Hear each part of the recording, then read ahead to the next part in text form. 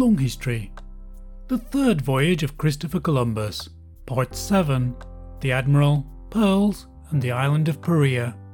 Hello everyone and welcome to the 7th part of the Third Voyage of Christopher Columbus. I hope you're well and ready for the latest episode of Long History. This is the third of 4 journeys by Christopher Columbus. We've already covered the first 2, and they'll be available on your podcast provider or on longhistory.net, our website, where we've already got quite a collection of historic source documents now about famous journeys such as those by Sir Walter Raleigh, Francis Drake, Magellan and more. But at the moment we're focusing on Christopher Columbus. On this third journey he's headed further south than on his previous journeys. Previously, he reached today's southern Bahamas, exploring Cuba and Hispaniola on his first journey. On his second journey, he was slightly further south, reaching Dominica, and then heading towards Hispaniola once again. On this journey, however, he heads further south still and reaches the very southern tip of the Caribbean, at Trinidad Island. In the previous episode, Columbus explored the Gulf of Paria between Trinidad and the Venezuelan mainland, all the time assuming that the coast of Venezuela he was seeing was also a series of islands. He didn't realise he'd seen the mainland. This history is a summary of Columbus's journey written by a man called Las Casas, who, if you've heard the previous episode, was quite damning of Columbus and that habit of his of taking local people without their permission. It shows that even around those times these were rather questionable activities. And as this document was written by Las Casas, who is reporting a journal by Columbus, sometimes we hear Columbus's words, but sometimes Las Casas corrects things, or gives his opinion, or intrudes somewhat into the text. He calls Columbus the Admiral in this document, and as this episode begins, Columbus is continuing his explorations of this gulf without actually realising he's in a gulf, and he begins with a discussion of some pearls which the local women have shown to him. So here we go with the third voyage of Christopher Columbus, Part 7, The Admiral, Pearls, and the Island of Paria.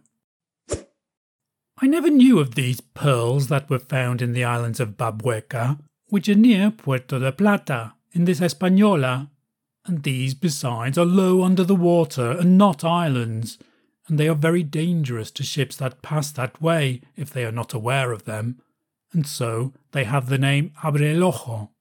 The Admiral asked the Indians where they found them or fished them, and they showed him some mother of pearl where they are formed, and they replied to him by very clear signs that they grow and are gathered towards the west, behind that island, which was the Cape of Lapa, the point of Paria and mainland, which he believed to be an island, but it was the mainland. He sent the boats to land to know if there was any new thing which he had not seen, and they found the people so tractable, says the Admiral, that, although the sailors did not go intending to land, there came 2 principal persons with all the village, who induced them to descend, and who took them to a large house, built near 2 streams, and not round, like a camp tent in the manner of the houses of the islands, where they received them very well, and made them a feast, and gave them a collation, bread and food of many kinds. And the drink was a white beverage which had a great value, which everyone brought there at this time, and some of it is tinted and better than the other, as the wine with us. The men were all together at one end of the house, and the women at the other. Having taken the collation at the house of the older men, the younger conducted them to the other house, where they went through the same function. It appeared that one must be the cacique and lord, and the other must be his son. Afterwards the sailors returned to the boats, and with them went back to the ships, very pleased with this people. These are all the words of the Admiral. He says further, "They are of very handsome stature, and all uniformly large, and whiter than any other he had seen in these Indies, and that yesterday he saw many as white as we are, and with better hair and well cut, and of very good speech. No lands in the world can be more green and beautiful, or more populated. Moreover, the temperature since I have been in this island, says he, is, I say, cool enough each morning for a lined gown, although it is so near the equinoctial line. The sea is, however, fresh. They called the island Paria. All are the words of the Admiral. He called the mainland an island, however, because so he believed it to be. Friday, August the 10th, he ordered sail to be made and went to the west of that which he thought to be an island, and travelled 5 leagues and anchored. For fear of not finding bottom, he went to search for an opening by which to get out of that gulf within which he was going, encircled by mainland and islands, although he did not believe it to be mainland. And he says it is certain that that was an island because the Indians said thus, and thus it appears he did not understand them. From there he saw another island facing the south, which he called Isabella, which extends from the southeast to northwest. Afterwards another, which he called La Tramontana, a highland, and very beautiful. And it seemed that it ran from north to south. It appeared very large. This was the mainland. The Indians whom he had taken said, according to what he understood, that the people there were cannibales, and that yonder was where the gold was found, and that the pearls which they had given the Admiral they had sought and found on the northern part of Paria toward the west. The water of that sea, he says, was as fresh as that of the river of Seville, and in the same manner muddy. He would have wished to go to those islands, except for turning backward because of the haste he felt in order not to lose the supplies that he was taking for the Christians of Hispaniola, which with so much labour, difficulty and fatigue he had gathered for them.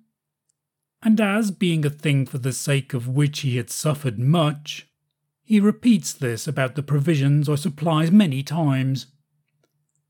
He says he believes that in those islands he had seen, there must be things of value, because they are all large and high lands with valleys and plains and with many waters, and very well cultivated and populated, and the people of very good speech, as their gestures showed. These are the words of the Admiral. He says also that if the pearls are born, as Pliny says, from the dew which falls in the oysters while they are open, there is good reason for having them there, because much dew falls in that place, and there are an infinite number of oysters and very large ones. And because there are no tempests there, but the sea is always calm, a sign of which is that the trees enter into the sea, which shows there is never a storm there, and every branch of the trees which were in the water, and there are also roots of certain trees in the sea, which according to the language of this Hispaniola are called mangles, was full of an infinite number of oysters, so that, breaking a branch, it comes out full of oysters attached to it. They are white within, and their flesh also, and very savoury, not salt, but fresh, and they require some salt. And he says that they do not know or spring from mother of pearl. Wherever the pearls are generated, he says, they are extremely fine, and they pierce them as in Venice. As for this that the Admiral says that the branches were full of oysters there, we say that those oysters that he saw and that are on the branches above the water and a little under the water are not those that produce pearls, but another species, because those that bear pearls are more careful from their natural instinct to hide themselves as much further under water as they can than those he saw on the branches. Returning to where I dropped the thread of the history, at this place the Admiral mentions many points of land and islands and the names he had given them, but it does not appear when. In this and elsewhere the Admiral shows himself to be a native of another country and of another tongue, because he does not apprehend all the signification of the Castilian words, nor the manner of using them. He gave names to the Punta Seca, the Isla Isabeta, the Isla Tramontana, the Punta Llana, Punta Sara, assuming them to be known, although he has said nothing of them or of any of them. He says that all that sea is fresh, and he does not know from whence it proceeds, because it did not appear to have the flow from great rivers, and that if it had them, he says it would not cease to be a marvel. But he was mistaken in thinking there were no rivers, since the river Yuyapari furnished so great a flow of fresh water, as well as others which come from near there. Desiring to get out of this Gulf of Ballena, where he was encircled by mainland and La Trinidad, as already said, in going to the west by that coast of the mainland, which he called De Gracia, towards the Point Seca, although he does not say where it was, he found 2 fathoms of water, no more. He sent a small caravel to see if there was an outlet to the north, because in front of the mainland and of the other, which he called Isabeta, to the west, there appeared a very high and beautiful island. The caravel returned and said that they found a great gulf, and in it 4 great openings which appeared small gulfs, and at the end of each one a river.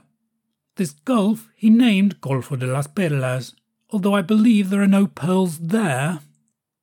It appears that this was the inside corner of all this great gulf, in which the Admiral was going enclosed by the mainland and the island of Trinidad. Those 4 bays or openings the Admiral believed were 4 islands, and that there did not appear to be a sign of a river, which would make all that gulf of 40 leagues of sea all fresh. But the sailors affirmed that those openings were mouths of rivers. And they say true, at least in regards to 2 of these openings, because by one comes the great river Paria, and by the other comes another great river which today is called the River of Camari. Now, not for the first time, we've got a rather confusing narrative here. Columbus seems to get lost talking about pearls, and then he's constantly seeing islands, and Las Casas seems to think he's being helpful in correcting Columbus and pointing out that this is the mainland and he's seeing river estuaries. But I think especially on first reading it all gets a bit confusing.